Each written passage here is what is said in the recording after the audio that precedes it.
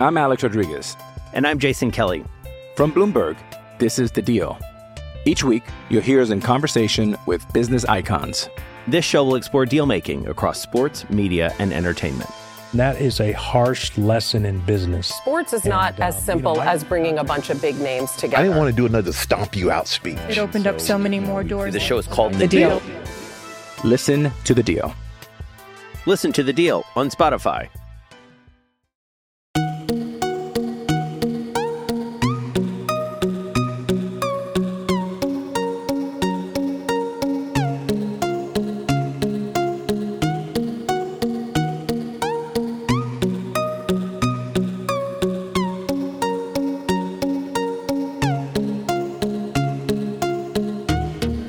Welcome back to Nuggets Numbers. I'm your host, Ryan Blackburn, at NBA Blackburn on Twitter. It is Tuesday morning as we get into this episode of Nuggets Numbers, the quarterly report, plus some Q&A that I'm going to do in the first segment here. Asked for some questions on Twitter, got some good responses, most of them about Nikola Jokic because I think he's probably just the centerpiece of everybody's attention at this point. But This particular episode of Nuggets Numbers is going to focus on the fact that the Nuggets are 25% of the way through the season. 21 games, multiply that by 4, that's around 82. The Nuggets are in a really interesting position at this point, and I think it's a good time to kind of step back, evaluate their situation before their game tonight against the Philadelphia 76ers. That game will be on TNT, so don't have to stress about it and try to find an illegal stream.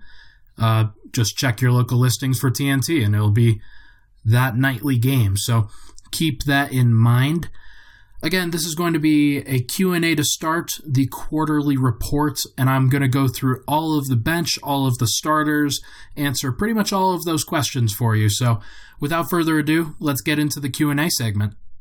Okay, first question from Nick Katsikas asks, how encouraged should people be by Nikola Jokic's last 2 games?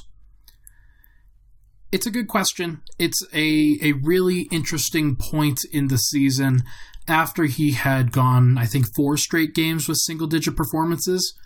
Comes out against the Boston Celtics, scores 30 points. Comes out against the Brooklyn Nets, scores 24 points. In both of those games, he exceeded 20 shots.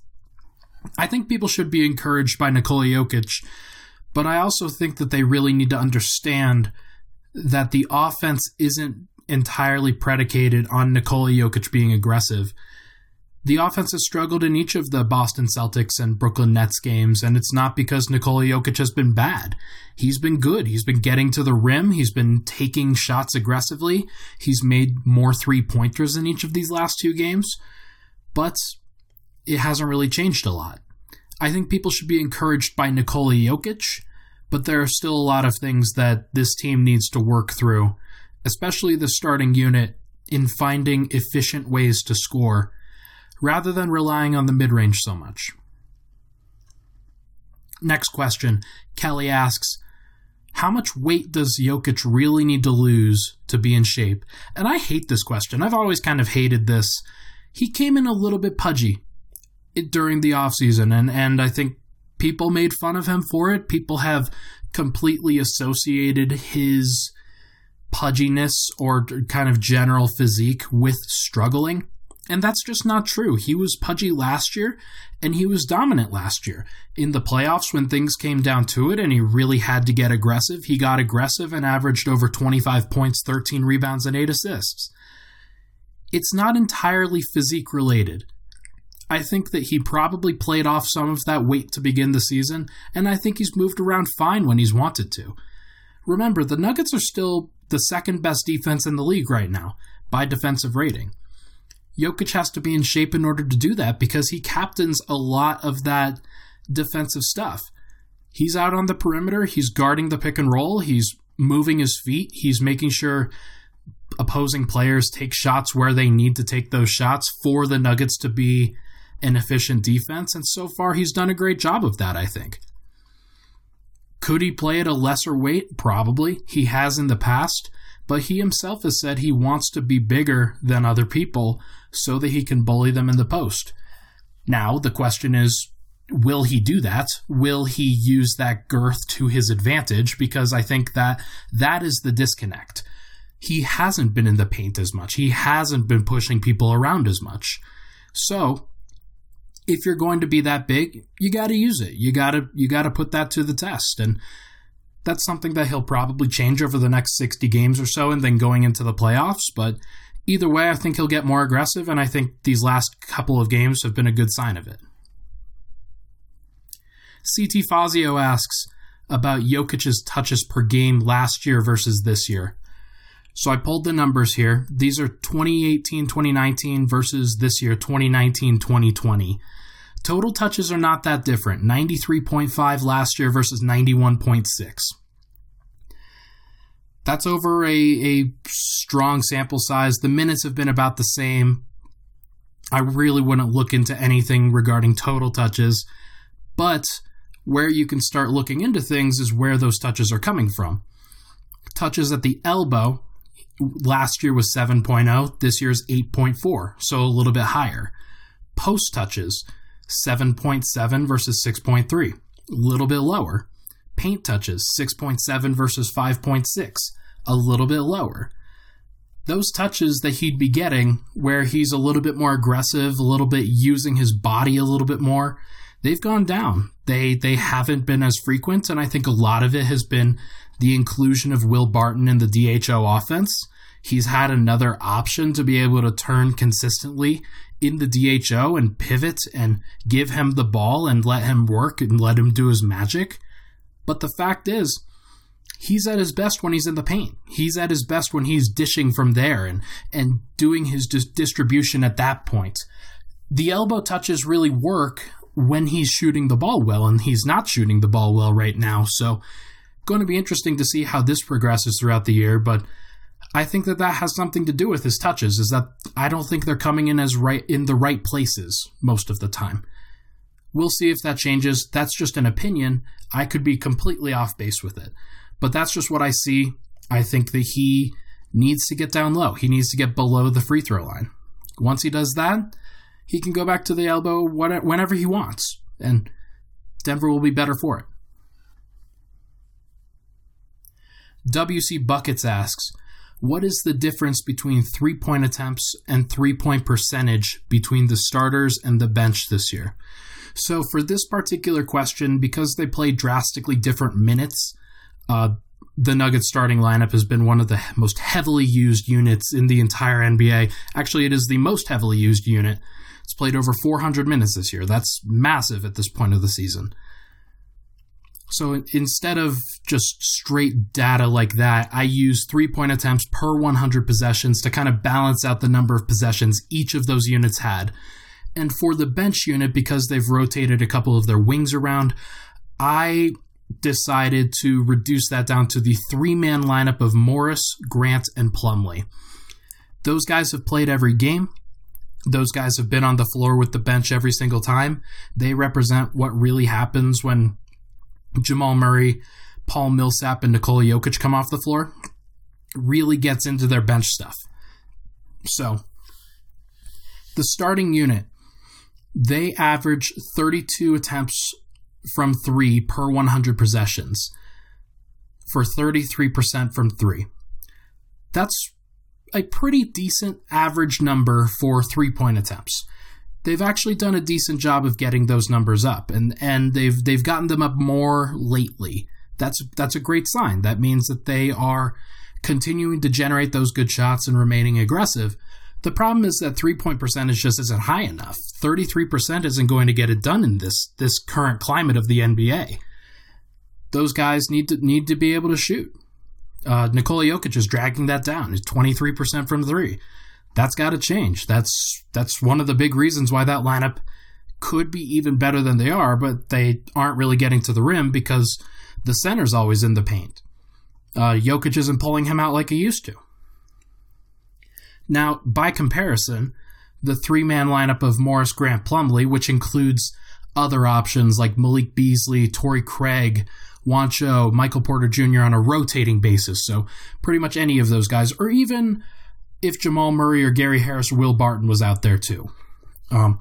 That three-man configuration has 28.6 3-point attempts per 100 and 35% from three, 35.6%. So the bench has better accuracy, but poor volume. That volume, 28.6 per 100, would actually rank 27th among all teams in three-point attempt rate. Only above teams like the San Antonio Spurs and Indiana Pacers and teams that really focus on the mid-range shot that Denver should not be trying to emulate there. Those teams aren't great offenses. They're average offenses. You want to be a great offense, don't they? I think that's the goal, is to kind of step it up. Unfortunately, that lineup hasn't been able to generate as many three-point attempts, and that's probably more due to an unwillingness to take them rather than the other way around. Plumlee is a non-shooter, so kind of understand that he would drag that down a little bit, but guys like Malik Beasley and Juancho Hernangomez, they need to be pulling from three. Those guys space the floor and do so much work. Like Jeremy Grant is doing a lot of the heavy lifting from three, and he's actually gotten a lot better over late. He's up to 36% from three, which is a number that you take after the start of the season that he had. He was kind of down near Nikola Jokic and where Jokic is right now. But Monte Morris doesn't shoot a lot of threes. Plumlee shoots none. Torrey Craig is never going to be a high-volume guy. Michael Porter Jr., surprisingly, not a high-volume three-point shooter. He's more of a mid-range guy, somebody who likes to crash the glass a lot.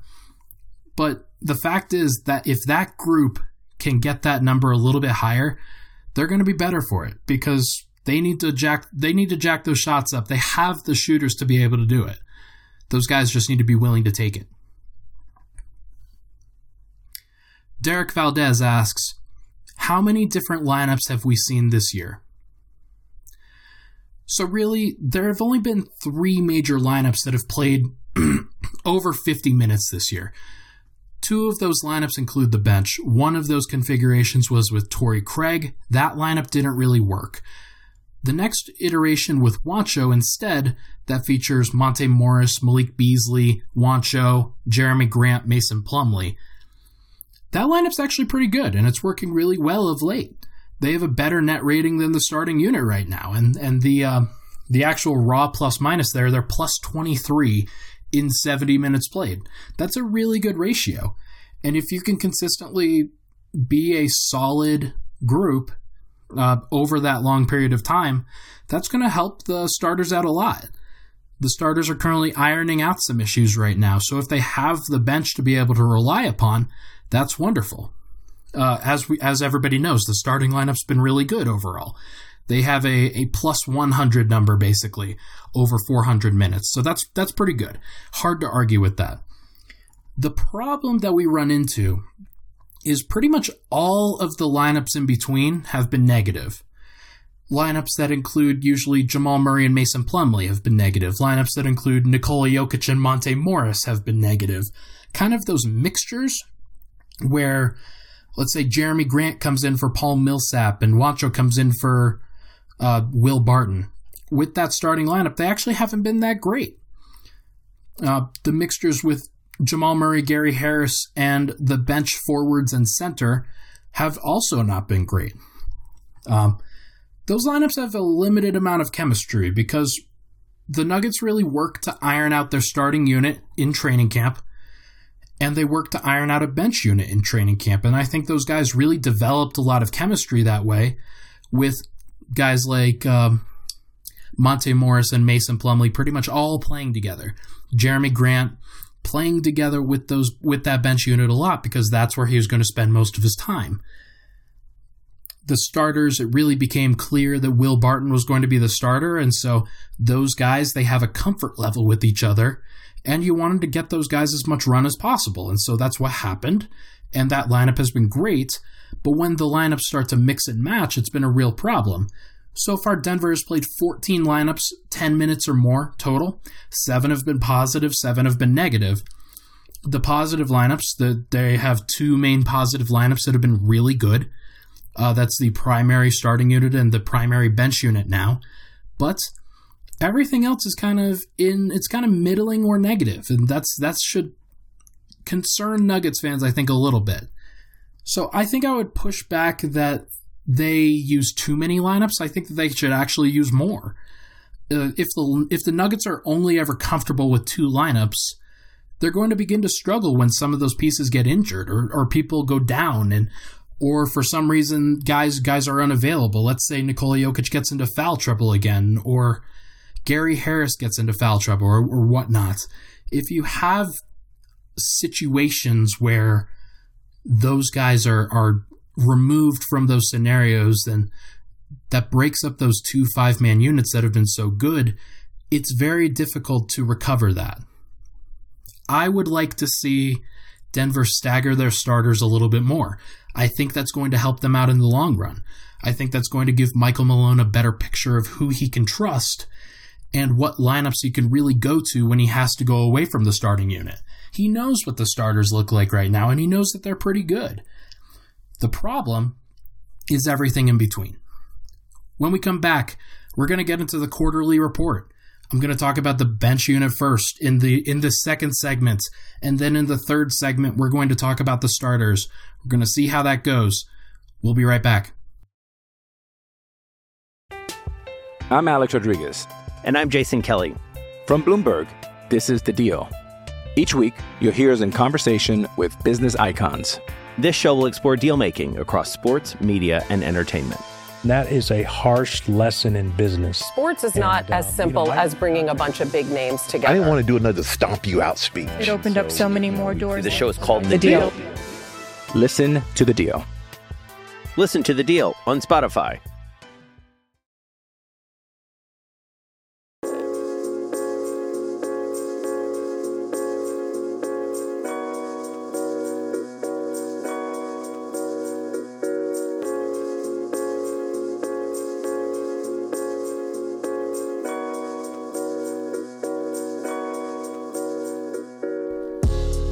All right, we're back. Nuggets Numbers, Ryan Blackburn here, solo episode. I'm going to start trying to have more guests on the Nuggets Numbers podcast because I think it will be interesting for Nuggets fans to hear the differing perspectives of some of the opposing takes. Let's say the Nuggets are playing the Portland Trail Blazers on Thursday, which they are. It would probably be nice for Nuggets fans to hear a little bit of friendly debate between myself and a Trailblazers reporter or media member or fan even. Somebody who's very comfortable with knowledge about the Portland Trail Blazers. Or let's say it's the Utah Jazz or the Los Angeles Lakers or anybody like that. That would be an interesting conversation that I would like to have, and I think Nuggets fans would enjoy in the future. So keep an eye out for that. This next segment is going to be the quarterly report about the bench. There have been 7 players that have played significant bench time. And when I say significant, I mean they've suited up. Michael Porter Jr. will be included in this, though I don't think I'm going to give him a score.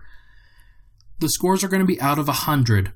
50 is average, 0 is awful, 100 is they have greatly exceeded expectations. Average, of course, relates to those expectations. What we kind of thought about that player going into the season, where they were versus where they currently are. So let's start with the bench, and let's start with the point guard, Monte Morris. He's at 17.2 minutes per game, 7.2 points, 3.4 assists, only 0.7 turnovers, so he's kept up that great assist-to-turnover ratio. His slash line, 43.1% from the field, 39% from 3, 73% from the free throw line. So basically, not a lot has changed with Monte Morris thus far. He started out the season really slow, but has since picked it up from a shooting perspective. The only thing that's really down is the minutes, and I think the assists have even improved just a little bit on the rate basis. So I'm going to give him a 50. I'm a little bit surprised that he hasn't played any more than he has. The Nuggets have clearly prioritized going to their starters and getting Jamal Murray a lot of time. Monte Morris hasn't played as much as everybody thought he would, and definitely not as much as last year. So It's hard to give him more, and he hasn't really blown anybody away with the numbers that he's putting up. So I think 50 average is pretty good, pretty reasonable. Malik Beasley, 15.9 minutes, 6.4 points, 1.5 rebounds, 1.1 assists. His slash line, 38% from the field, 41% from three, 85% from the free throw line. Pretty disappointing start to the season for Malik Beasley. He sat out 4 games with what was a sickness and kind of turned into something a little bit more. Hasn't been shooting the ball efficiently anywhere inside the three-point line. That's an issue. Hasn't really expanded his game beyond kind of the general slashing to the rim, cutting back door, running in transition, spotting up. I was a little bit surprised by that. And the fact is the defense just isn't there. His defensive impact, I thought he did a pretty decent job at the start of the season, but it quickly tailed off.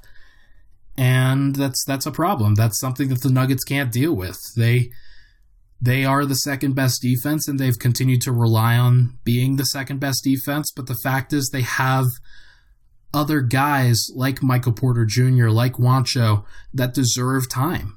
And this is going to be an interesting time for Malik Beasley because according to Shams Charania of The Athletic, he is the subject of a lot of trade calls right now with Denver, where a lot of teams are calling Denver about him to see if he's available, and Denver is politely listening to those calls. They aren't necessarily giving an indication one way or the other of whether they're going to trade him, but the fact that they're listening should tell people everything they want to know. The Nuggets didn't agree to an extension with Malik Beasley. It's very possible that if they don't see him in the long-term plans anymore, that they decide to ship him out. Whether it's as part of a larger package and getting somebody really strong in return, or if it's just getting draft compensation back or another young prospect, that'll be an interesting discussion, and that's a discussion for another podcast. But I'm going to give Malik Beasley a 25 out of 100. Pretty disappointing start to the season for him. The fact that he was basically benched for 4 games should tell people everything they need to know. Hasn't been the player that he was last year. Shooting a pretty strong percentage from 3, but that's to be expected. The Nuggets needed him to be more than that to have a strong impact on the team. And while he's spacing the floor for the bench unit, and that's sorely needed, they need him to do more to consider him a long-term piece. Juancho Hernangomez, 14.9 minutes, only 14 games played, 4.2 points, 2.6 rebounds. His slash line is 36.8% from the field, 32% from 3, 55.6% from the free throw line. So basically, I think it was 5 of 9 from the free throw line. Very small sample size. I'm going to give him a 35 because unlike Malik Beasley, his expectations were a lot lower, and he's also had less opportunity to prove that. He hasn't performed very well, but I think in the role that they want him to play, kind of the small forward who spaces the floor, cuts off ball, he's done a pretty decent job of that. The numbers, the shooting isn't there, but I still have faith that kind of once he turns it around a little bit, I think the offense is going to look a lot different. His defense has been better than Malik Beasley's has. Not a high bar, but neither guy has really performed well. So I give Juancho a 35. He's more in line with what I thought he would be than what Malik Beasley is. So that's kind of where that is. Torrey Craig. I'm not going to give any stats for Torrey Craig because, as Michael Malone said, he's not out there to accumulate stats. He's out there to play a role. He's not out there to shoot a high three-point percentage. He's out there to play great individual defense, which he has. He's won Denver a couple of games with his defense. He won them the Houston Rockets game. With the way that he completely flummoxed Russell Westbrook, with the way that he he forced the ball out of James Harden's hands. He didn't stop James Harden, but he forced the ball out of his hands. That was a big deal. Helped hold the Houston Rockets to 95 points, which is their lowest total of the season. It's not surprising to me that he hasn't played that much because he really is a role player. He really is a spot minutes guy that you use in certain situations. So I'm going to give him a 45. His 3-point percentage has been low, and his playing time has been very spotty. It's hard to give somebody an average grade if that's not, like, if you're not playing all that much. So he's going to get a 45. It's slightly below average, but still kind of in line with what I thought he would be. The defense has been great, and unfortunately just hasn't added that much to his offensive game to the point where Denver can consistently rely upon him. So going to be interesting to see who takes the mantle in Denver's kind of wing rotation off the bench. The next guy could very well play a big part in that, Michael Porter Jr. He's only played 12 games. He only averages 4.3 points, 2.4 rebounds. He's played 103 total minutes, so hard to really give a gauge on him. I'm going to give him an incomplete score, but here's what I see. I see a guy who is struggling to adjust his game from number one option to role player. I see a guy who's struggling to pick up the nuances of NBA offense and NBA defense, and then when he tries to think about it too much, he's out of position or he isn't giving enough effort on the boards. He's thinking too much. He's just doing too much in his head to really impact the game on the court. When he stops thinking about things, when he's out running, when he's cutting back door, when he's just doing the things that he needs to do off the ball without really thinking about it, when he just catches and faces a guy and has the opportunity to take one dribble and pull up from 3 or pull up from 2 or take a couple of dribbles into the lane, he's been pretty good. Unfortunately, that's been few and far between, so he gets an incomplete score from me. I think it's pretty notable that in 103 minutes, he has yet to record a steal. He has 3 blocks, and he showed off his length a couple of times, and he's obviously 6'10". He can jump, but he's 6'10", and he can't grab any steals. That's a concern. That's a pretty strong indicator that his head isn't where it needs to be defensively to really make an impact. And I'm not surprised by that. He's a rookie who's been out of playing basketball for 2 years, so the expectations should be low. The problem, you have to play him to help him grow, but the Nuggets are struggling to afford to do that because whenever they do play him, he struggles and he brings down the team. That's a fact. Like Juancho has been much better in his role than Michael Porter Jr. has in his role. Juancho has helped the Nuggets win, even though he hasn't been great. He's at least in the right spots most of the time, filling his role. Porter just doesn't get it yet, and that's fine. He's a rookie. He will eventually get it, but it's going to take some time. 2 more. The 2 highest playing minutes guys, or, well, we'll call it the most impactful minutes guys on the bench. Jeremy Grant. He's played 22 minutes per game, 9.5 points, 3.5 rebounds, 1 assist, only 0.6 blocks, and a low steal total as well. That's pretty concerning. When you talk about Jeremy Grant, you're talking about a Swiss Army knife defender.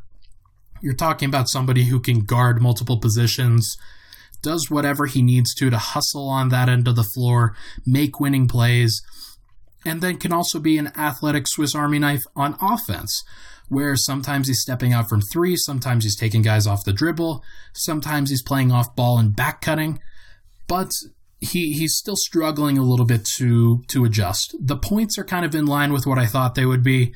They're actually in line with the per 36 numbers from Oklahoma City, so not surprising. So are the rebounds, actually. I was pretty surprised about that. Rebounds are pretty low, but maybe Mason Plumlee's taking some of those. I'm going to give him a 40. In his last 5 games, he's averaged 50% from 3, so he's still a little bit below average for what he needs to be. I thought he would provide a higher impact defensively. But mostly Mason Plumlee and Monte Morris and Juancho Hernangomez have been pretty good there.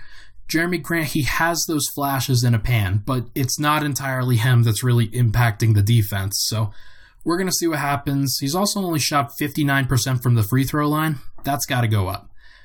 Also takes a lot of the floaters, takes a lot of mid-range shots.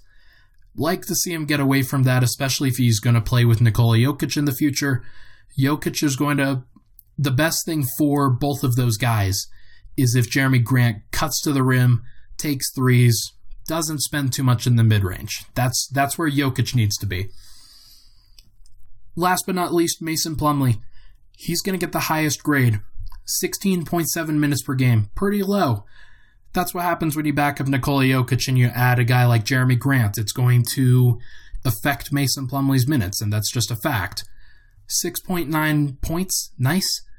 5.8 rebounds, 2.3 assists, 1.5 turnovers. Has had pretty strong indicators and steals and blocks. They're actually really high percentages for his career. Pretty strong defense. Has been one of the reasons why the Nuggets have not drowned while Nikola Jokic is off the floor. He has come in and filled his role admirably. So I'm going to give him a 65 out of 100. That's above average. Keep in mind, the tally is from 0 to 50 is average, to 100 is way above average. Mason Plumlee kind of doing what we expected him to do, but still performing well, still doing exactly what needs to happen for this team to succeed. So give him a 65. I would still like for his shot selection to improve, because there are too many times where Mason Plumlee is pulling up from or shooting a floater, taking a mid-range jumper. He took a 3 in the last game. All 3 of those shots could have gone to somebody at the rim or somebody shooting a three-pointer that's a little bit more efficient and consistent with it.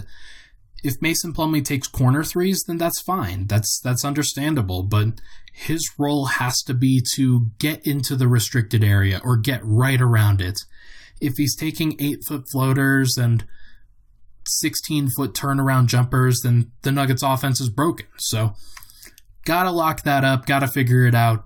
That's one of the fringe ways that the Nuggets can continue to improve offensively. Okay, when we come back, we're going to take a quick break. Going to go over the starters when we come back on this quarterly report. I think I have some interesting scores for everybody. Going to be a fun segment because lot to talk about with the starters. We'll be right back.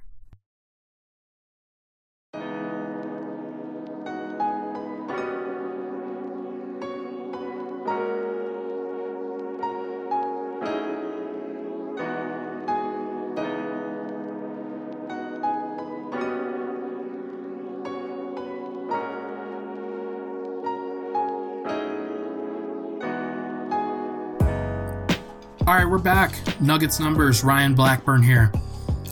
We're going to be changing up the podcast schedule for the upcoming weeks. Going to play around with something new. We've got a special episode of something new coming tomorrow on Wednesday, so keep an eye out for the Denver Stiffs podcast channel. Actually, it might not be on the podcast channel, but it will be up on denverstiffs.com. There will be some stuff attached to it, so gonna see how this goes. Really looking forward to seeing what this person has in store for us on the podcast. And then the Denver Stiff Show is going to be on Thursdays from now on, and the Dig will be on Fridays. Gonna change that around, try to make it easier for everybody to put out a good show every single week. I think the Denver Stiff Show is going to get into a good slot on Thursdays. I'm actually excited about that. That should be pretty solid in terms of what people can expect on Thursday now. So keep that in mind when you're thinking about the podcast future. Okay. Starters, quarterly reports. This is going to be interesting. All 5 of these guys have had very interesting seasons, very polarizing seasons, I would say. Jamal Murray, 32.8 minutes per game, 18.2 points, 4.3 rebounds, 4.8 assists, 2.3 turnovers, slash line of 43.7% from the field, 34% from three, 90% from the free throw line. Harrison Wind pointed out on Twitter of DNVR.com, those numbers are pretty much identical with what he was doing last year. That's a pretty big deal because this time last year, Jamal Murray was kind of floundering a little bit. Wasn't doing great, was still waiting to come into his own as a player. The three-point shooting was even lower than it was right now. But 18.2 points is kind of in line with what we expected. All of those stats, except for the three-point percentage, are kind of in line with the expectation. If he shoots a little bit higher from three, the points per game total goes up a little bit. But what he's really done well is improve on defense. His 1.5 steals per game are a career high. Just completely changing his narrative in terms of what he can do on the defensive end of the floor. He isn't the entire reason why the Nuggets are really good defensively, but it does help that their point of attack defender is still pretty good. And when you put Gary Harris on the best guy, Jamal Murray can certainly guard the second best guy and do a decent job with it. So, been pretty impressed with what he's done so far. So, I'm going to give him a 60 out of 100. I think that makes sense. I think that's the right number for him. It's slightly above average to kind of account for the three-point percentage being a little bit lower. Was hoping that he would be taking a little bit more efficient shots at this point, but he's still a little bit more mid-range heavy. Everything else is kind of in line with it, so I think 60 is a pretty good number for him. Gary Harris. Gary Harris is an interesting guy because on one hand, he's putting up great defensive numbers. He's doing a really strong job as a point of attack defender, as a wing defender when he's helping out, when he's rotating, he's been great. 31.8 minutes, only 10.6 points per game. Let that sink in for a little bit. 10.6 points would be pretty low. That's I think the second lowest of his career to just his rookie season. Yeah, that is true. 10.6 points per game would be a career low outside of his rookie year where he barely played. That's a pretty strong indicator that the Nuggets are going away from Gary Harris a little bit on the offensive end. Will Barton has been taking up his role a little bit. Jamal Murray's been stepping up into a larger role. Paul Millsap hasn't relinquished any of his shots. Nikola Jokic continues to be Nikola Jokic. So the Nuggets need a fifth option, and Gary Harris kind of quietly is that guy right now, especially while Barton and Millsap continue to play well. So I don't think that has been handled great. I think that the shots that Harris continues to take are inefficient. Lots of floaters, lots of mid-range. The three-point shots are not where I think they should be. And the efficiency in shooting at the rim just isn't where it needs to be. So I'm giving Gary Harris a 40. The points per game regression was going to be inevitable, especially if he's just going to take less shots while Barton and Millsap are going to take more. But I think that there is an opportunity for him to be a more efficient player than he is. He could be a 50, 40, 90 guy. That's kind of where I see his ceiling. He was very close to that before. He's probably never going to get to that point as a free throw shooter, but if he eventually did, there's an opportunity for him to do that, especially if he kind of reduces his role to just taking more efficient shots instead of taking floaters, trying to work the ball around and waiting for a back cut to get to the rim, taking those threes, being heavy with that. So it's going to be interesting to see how that progresses. A little bit worried about Gary in terms of what the Nuggets need long term. They need a little bit of size on the wing, and he may be a casualty to that. I certainly hope not. He's been around for this rebuild and then getting into the championship phase. He's been here the entire time, seen that progression ever since the Brian Shaw era. But the fact is, hasn't been up to stuff on the offensive end, and the Nuggets may need somebody who can be. May need somebody who can combat the Paul Georges and Kawhi Leonards and LeBron Jameses of the era. So we'll see how that goes. Will Barton, by extension, is having a really strong, unbelievable season in terms of getting back to where he needs to be. 32 minutes per game, 14 points, 6.5 rebounds, 3.3 assists, just 1.3 turnovers. That's a big number. 45% from the field, 41.4% from three, 72% from the free throw line. I'm giving him a 90 out of 100. It could be better, and that we could certainly quibble on what exactly needs to get better. I think that his shooting inside the arc could be a little bit better, a little bit more efficient. But when you shoot that well from three, when you rebound as well as he has, when you're passing, when you're doing what you need to do to kind of be a secondary playmaker in this offense, the Murray-Jokic pick and roll is always going to be the go-to, the bread and butter. But if Jokic has the opportunity, or if the Murray-Jokic pick and roll just isn't working, Jokic having the opportunity and the ability to be able to pivot and turn to Will Barton and run a DHO with them has been really, really big. It's gotten the Nuggets through a lot of tough spots. They've been great with Will Barton on the floor. Him and Paul Millsap have been the plus-minus guys. They've been really good. Whenever they're on the floor, the Nuggets do well. That is not by accident. I'm giving him a 90. Paul Millsap, just 25.6 minutes per game. The Nuggets have done a really good job of managing his minutes. I've been really impressed with that. That's been something that they've needed to do. He's been very active in the first and third quarters and not as active in the second quarter and fourth quarter. Sometimes the Nuggets even go with Jeremy Grant to close the game, and that's the right idea, especially when Grant earns it. Paul Millsap, 13 points per game, 6 rebounds, 1.3 assists, 1.2 turnovers. He's shooting 48% from three still. That's really impressive. That is something I never thought I would hear. 48% from three for Paul Millsap.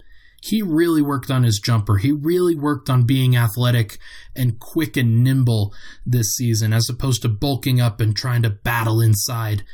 He's changing his game to fit what the Nuggets need, and he's doing a great job of it. Also shooting 87.5% from the free throw line.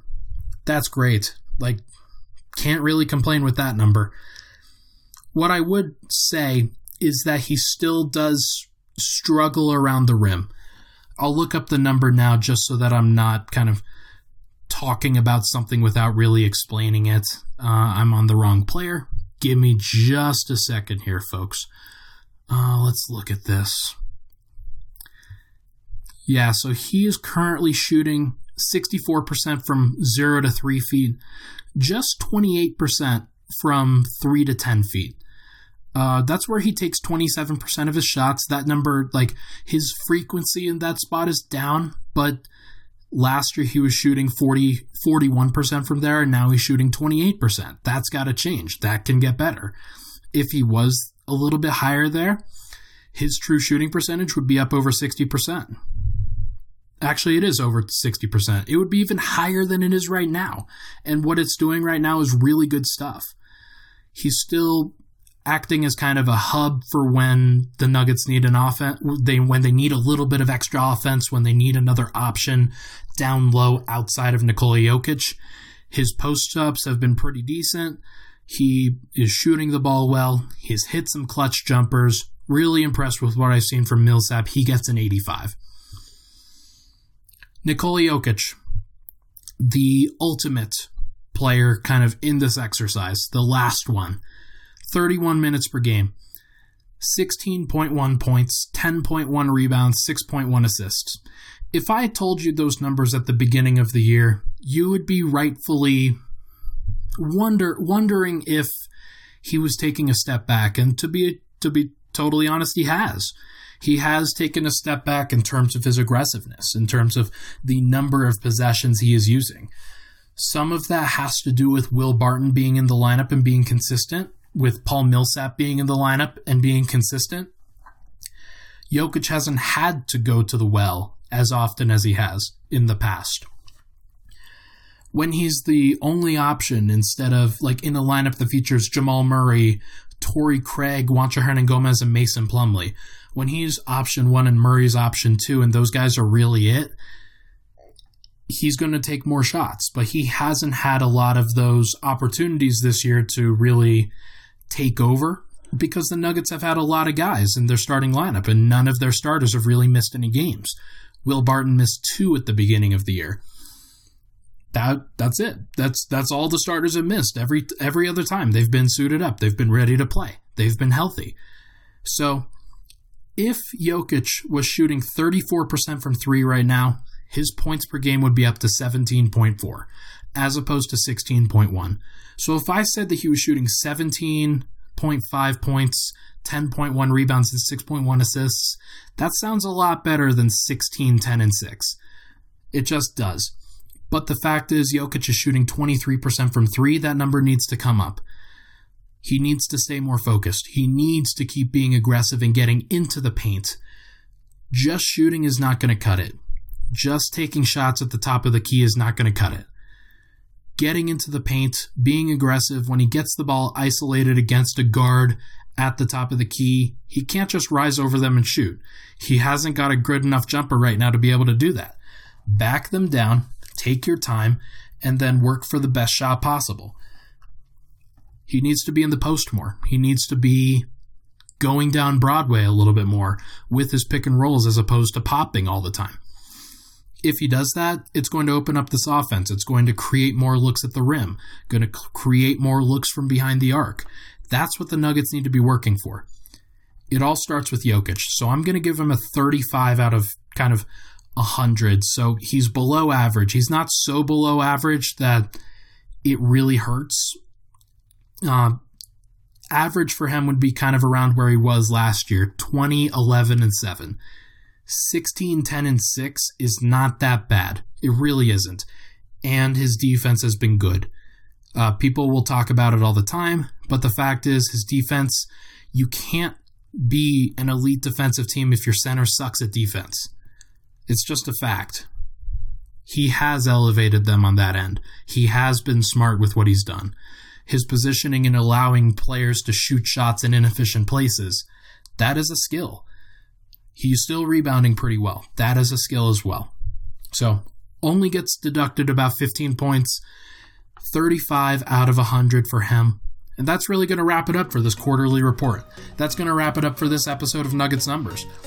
If you enjoyed that, make sure to rate, review, and subscribe, or rate and review us on iTunes. That would really help grow the podcast and continue to help us expand. If this is your first time listening, welcome. Really appreciate you tuning in.